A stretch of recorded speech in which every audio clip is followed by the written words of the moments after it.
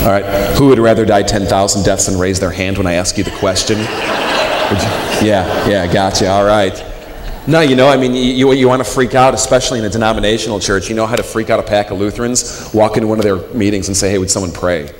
It's like, really, I don't have a book. And you get with this, like, our Father who art in heaven kind of thing going on. Because when you pray, you're vulnerable. Prayer is kind of one of those things that gives a window into the soul, doesn't it? You see a person's deepest desires, their deepest dreams. You see their deepest fears. You see their struggles laid out flat and raw. You see the things that they do a good job of masking every day, don't they? Don't we? And I think it's for that reason that sometimes I think prayer is actually the greatest cloaking device to ever be devised by man. You know this idea? We got any Trekkies in the room here today? Okay, if you think in the Star Trek universe here, the cloaking device was this piece of technology where these ships could like hit a button and the whole ship would just like disappear. It would camouflage itself with like bending light, and it would be right in front of your face, but you couldn't see it. And I actually think that sometimes prayer often comes forward like a cloaking device. Someone says, let's pray. Or you want to pray with someone. And this mixture of emotions starts to well up about going, this is going to get real, but it might get too real that I got to kind of put something out there to shield it. And so it gets kind of cloaked in a certain way of praying, a style of praying. Certain language that's safe, certain language that kind of deflects any kind of penetrating stare. You've been there. You know what I mean, right? I mean, let me give you some examples of this. Okay, how many times have you ever prayed a prayer that just kind of sounds like this? Lord, we just ask that you be with Sue, and we ask that you be with Mom. And Lord, we just ask that you help Steve, and God, would you just be, you know what I'm talking about here, right? And there's two very key components to this prayer. There's the we just component. Because we just makes you sound humble. Did you know that? See, I'm not asking for great things, God. I'm just asking for this. Which has always been the greatest irony to me, because then someone will go on for like 45 minutes listing out like 98 justs. That's not just. One thing is just. You know what I mean? But what does a be with prayer actually mean? What's it doing? Do you know what to be with prayer is all about? God, I have no idea what to say. I just know it's like there's that person, you, them, make it happen. All right? But whoever prays like that, whoever says, hey, would you pray for me? And you go, well, Lord, I don't know this person, and I don't know what they're struggling with, and I don't really care. Because how oftentimes do we? But God, do your work, right?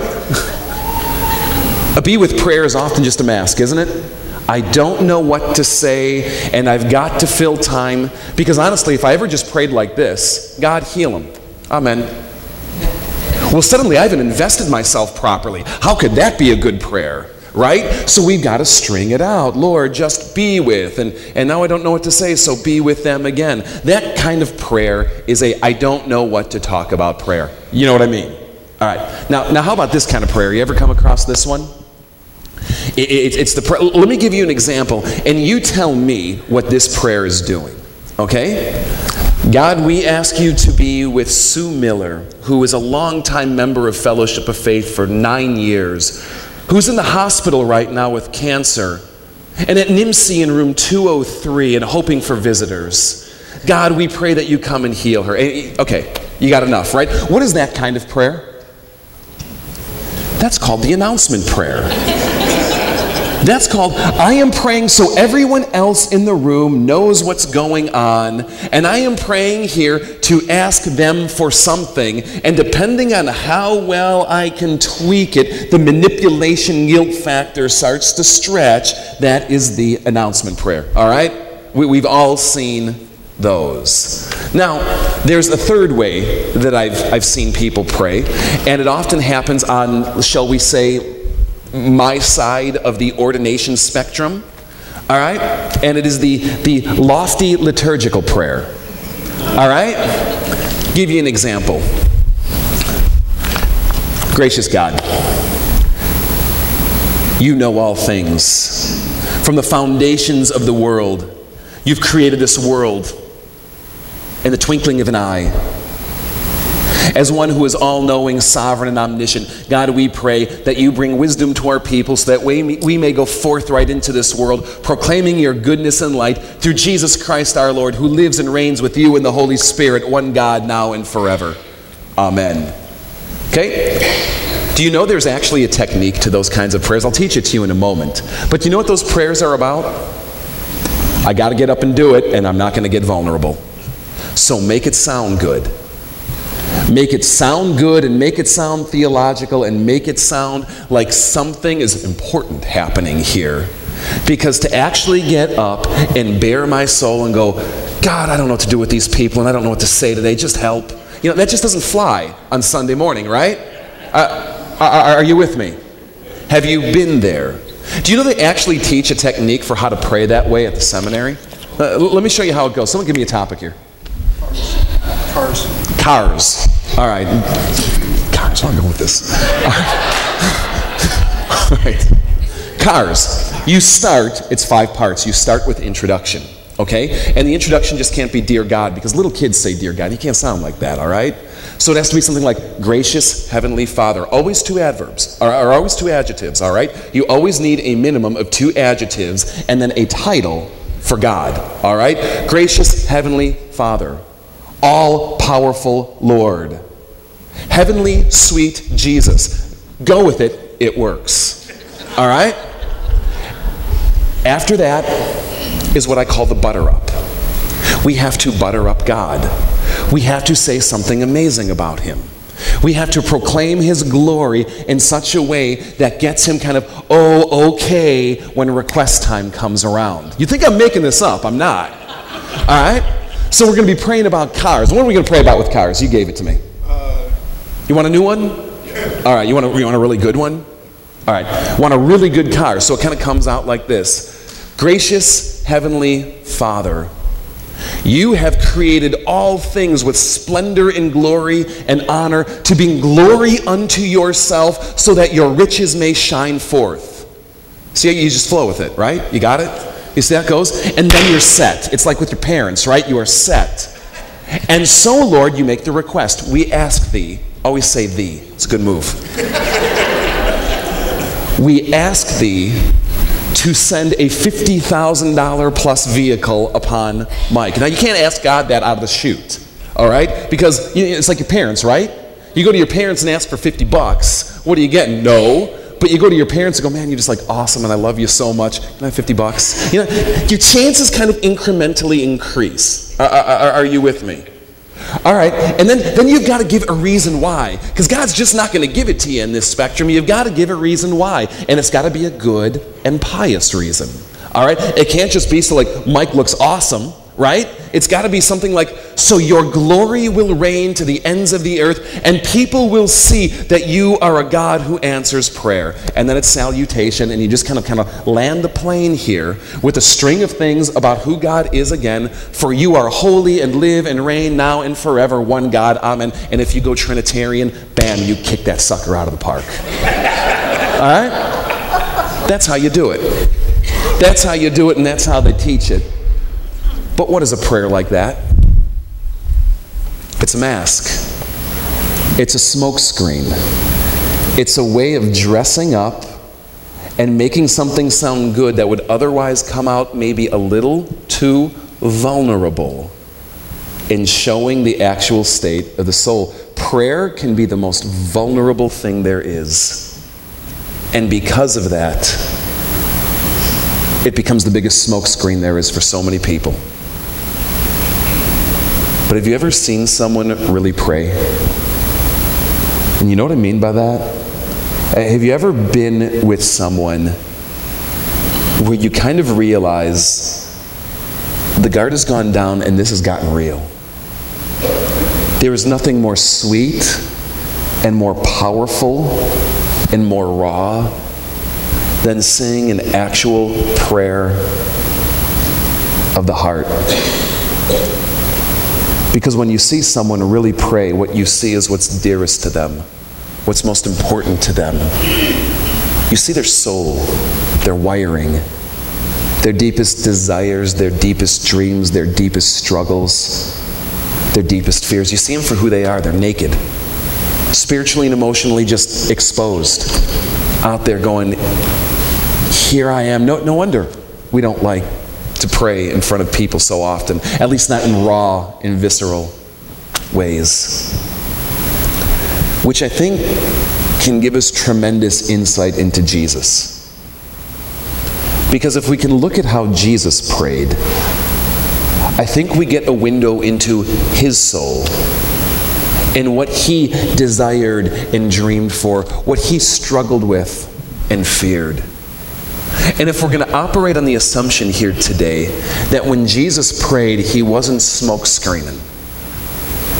Because when he came and did life on this world, he wasn't putting up all these barriers and sinful things that we do to kind of keep God's at arm's bay. There's something powerful I think we can see about who he is in his relationship with you and me, based simply at looking at how he prays.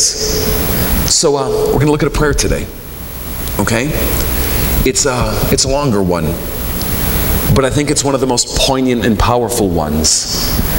It's a prayer he prayed, honestly, moments before he was going to go out to Gethsemane, be arrested, suffer, and die.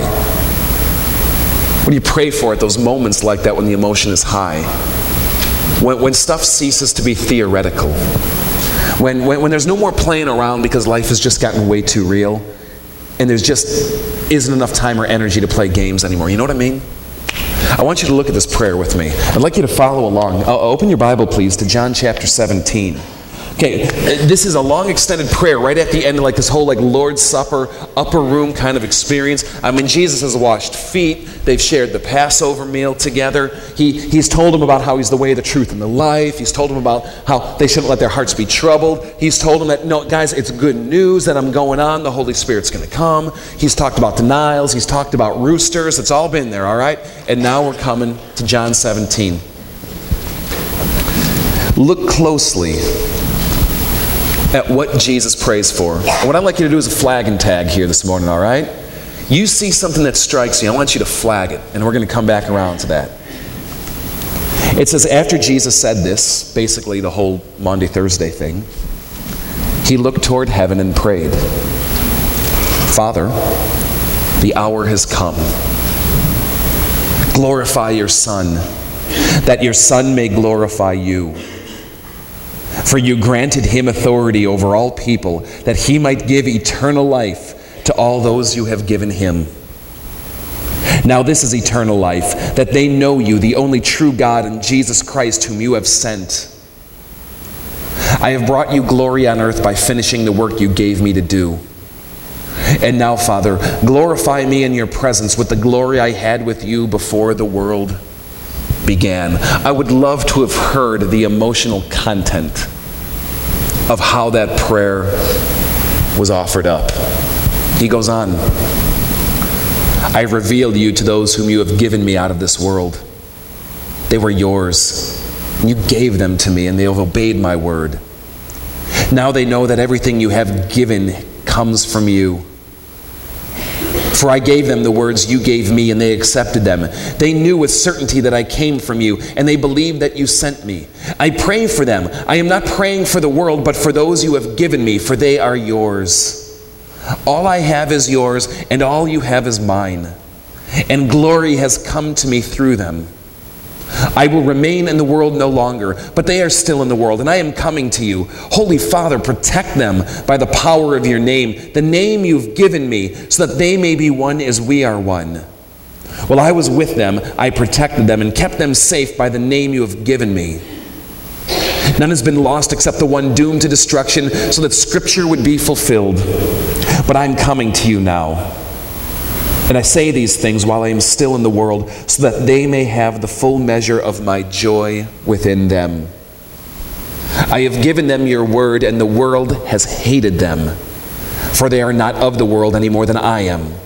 My prayer is not that you take them out of the world, but that you protect them from the evil one. They are not of the world, even as I am not. Sanctify them by your truth. Your word is truth. You have sent me into the world, and I have sent them into the world. For them I sanctify myself, that they too may be truly sanctified. My prayer is not for them alone. I pray also for those who will believe in me through their message, that all of them may be one, Father, just as you are in me, and I am in you. For they also may be in us, so that the world may believe that you have sent me. I have given them the glory that you have given me, that they may be one as we are one. I and the Father, and you and me, so that they may be brought to complete unity. Then the world will know that you sent me and have loved them even as you have loved me. Father, I want those you have given me to be with me where I am, and to see my glory, the glory you have given me because you loved me before the creation of the world. Righteous Father, though the world does not know you, I know you, and they know that you have sent me. I have made you known to them, and will continue to make you known, in order that the love you have for me may be in them, that I myself may be in them. And it says when he finished praying, he left and crossed the Kidron Valley. That'd be straight up. If we're going to talk about prayer, let's be vulnerable, all right? Whose mind wandered just a little bit in that? Wow, most of you are much more sanctified than I am. I wonder what it was like for Jesus saying that, because you know, we read it, well, and it's in the Bible. We read it like it's in the Bible. But I get this sense that Jesus just kind of like opened up and let it loose. It's like it was just gushing. And when it starts gushing, it goes on and on and on and on. But it was his time that he was letting it all hang out. Have you ever had those moments when you pray? I don't know what you're facing, but when it really ratchets up, and emotionally it becomes real, and it just all starts pouring out. And you find yourself there with God, and you just start pouring it out, and it just keeps flowing and flowing. Have you been there? I get the sense this is what it was like for Jesus. Now, let's just kind of throw it back in your field here for a minute. What are certain things that struck you as you were listening to what Jesus prayed for that night he was going to go and die? Like topically, thematically, just what he said, how he said it. What struck you? Just shout it out. The time has come. The time has come. There's a sense of impending. It's here. It's now. All right, what else? Pray for us today. Yeah. Protection from the evil one and praying for us today. Did you notice in there how much Jesus prayed for you? It's really fascinating in John 17. It's one of the only places in the Bible where Jesus specifically prays for you. And when I say you, I don't mean like believers in some general sense walking around with him in Palestine in 30 AD. I mean, he's like, Lord, and I'm praying for those who are yet to come, those who are yet to be born, those who are yet to believe, those who are yet to see me, those who are yet to meet me. I'm praying for you and for you and for you and for you. It dripped off every sentence, didn't it? God, I'm here to be obedient. I'm here to do your will. I want connection with you. And my deepest connection with you makes me say before your throne, I pray for these people who go to Fellowship of Faith. And I pray for their families. And I pray for their friends. I'm praying for the people they're going to meet. I'm going to pray for their loved ones. And I'm going to pray for the people at Holy Apostles, and the people at Christian Fellowship, and the people at the chapel, and the people at the Bible Alliance Church. I'm going to pray for them and for them and for them, that in Jesus' final moment, think about this, he prayed for you. Have you ever had someone pray for you before? And I don't mean like, oh, I'll go home and pray about that. I mean like on the fly, on the spot, right there. Grab your hands, put your hands on you, and pray for you. I tell you, there are fewer experiences in this world more powerful. And if you've never tasted that, you've got to get together quick with some other believers. and start praying together with them. Because when those moments come that someone is willing to go beyond smokescreen and actually lay their hands on you and actually pray for you in a real and genuine way. I mean, I'll just tell you guys, I've seen God work powerfully. I've seen God heal people. And I'm not talking some metaphorical nonsense here either. I mean, I've seen God do miracles and actually heal people through prayer. And I've seen God many times say no to that request for healing. And yet bring people together in such intimacy and strength that despite the fact that the prayer might not be answered in the way it is asked, God is there. And it was real. And something deeper and even more powerful than physical healing happened that day. I've seen God work in this. I've seen the most amazing things happen. How much more than when the God of the universe prays for you? I mean, if that's what happens when your buddy lays hands on you and pray for you, how much more when Jesus Christ himself prays for you? Me? I'm going to Gethsemane. You know what I'm praying about? I don't know, but it probably ain't you. Get me out of this. Save me. Help it not to hurt so bad. Be with the people I'm going to leave behind. Me. And that's okay. But Jesus prays for you. Each and every one of you right here. James says this: the prayer of a righteous man is a powerful and effective thing. If that's true of any one of us praying for each other, how much more when the Lord of the universe prays for you? And you want to wrap your mind around this. It's not that Jesus just prayed for you, but he continues to pray for you. Jesus actually still prays for you today.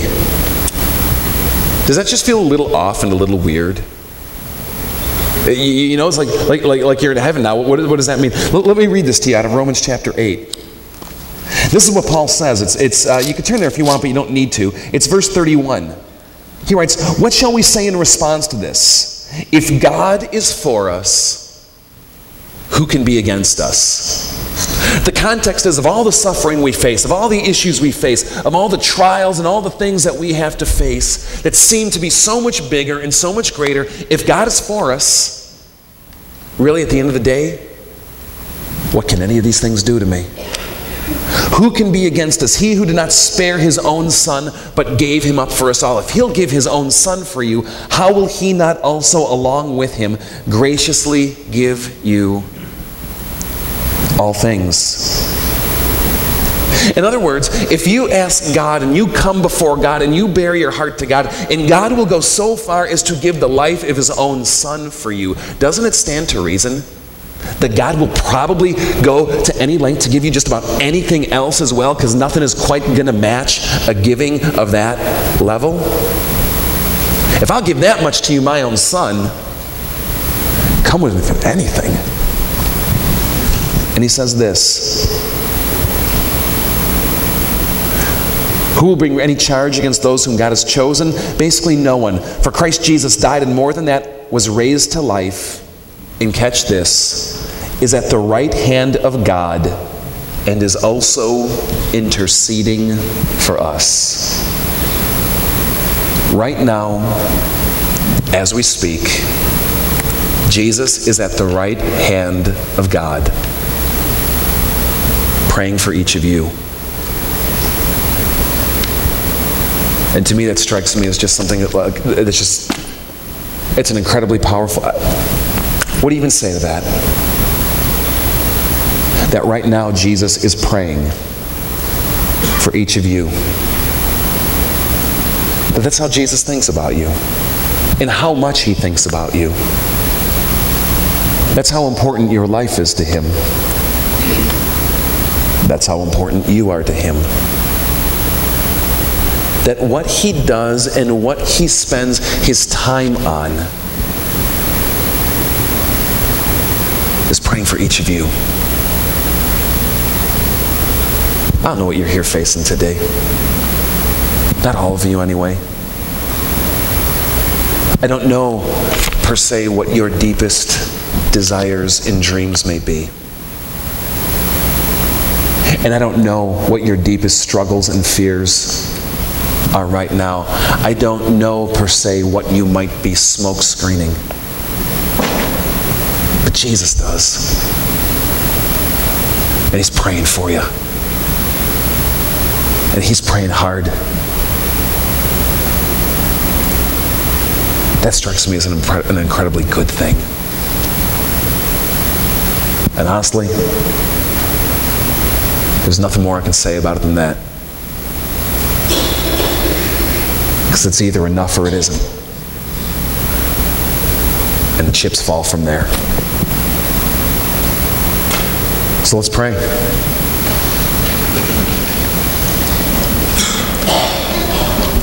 Band's going to come up in a minute. You guys can come up now, it's all right.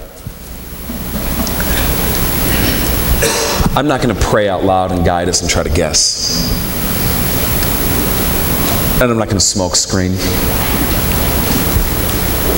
I'm just going to invite each of you to come silently to God right now. And get real with him. And rest in the fact that he knows and that he cares. And his hands are on you, praying for you as you speak. Let's pray.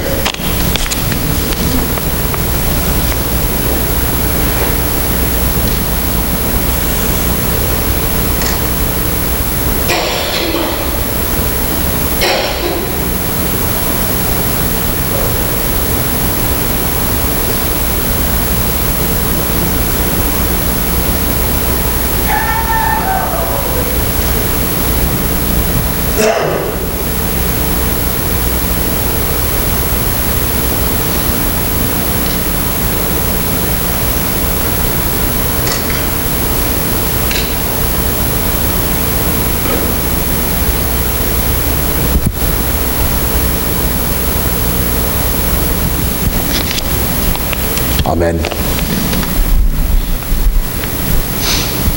Just before Jesus prayed for you, he took bread. He broke it. He gave it to his disciples. And he said, "Take and eat.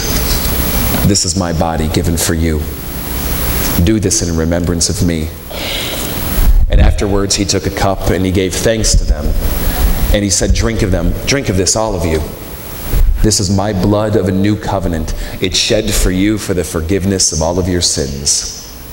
Do this in remembrance of me." Welcome to the table of the Lord.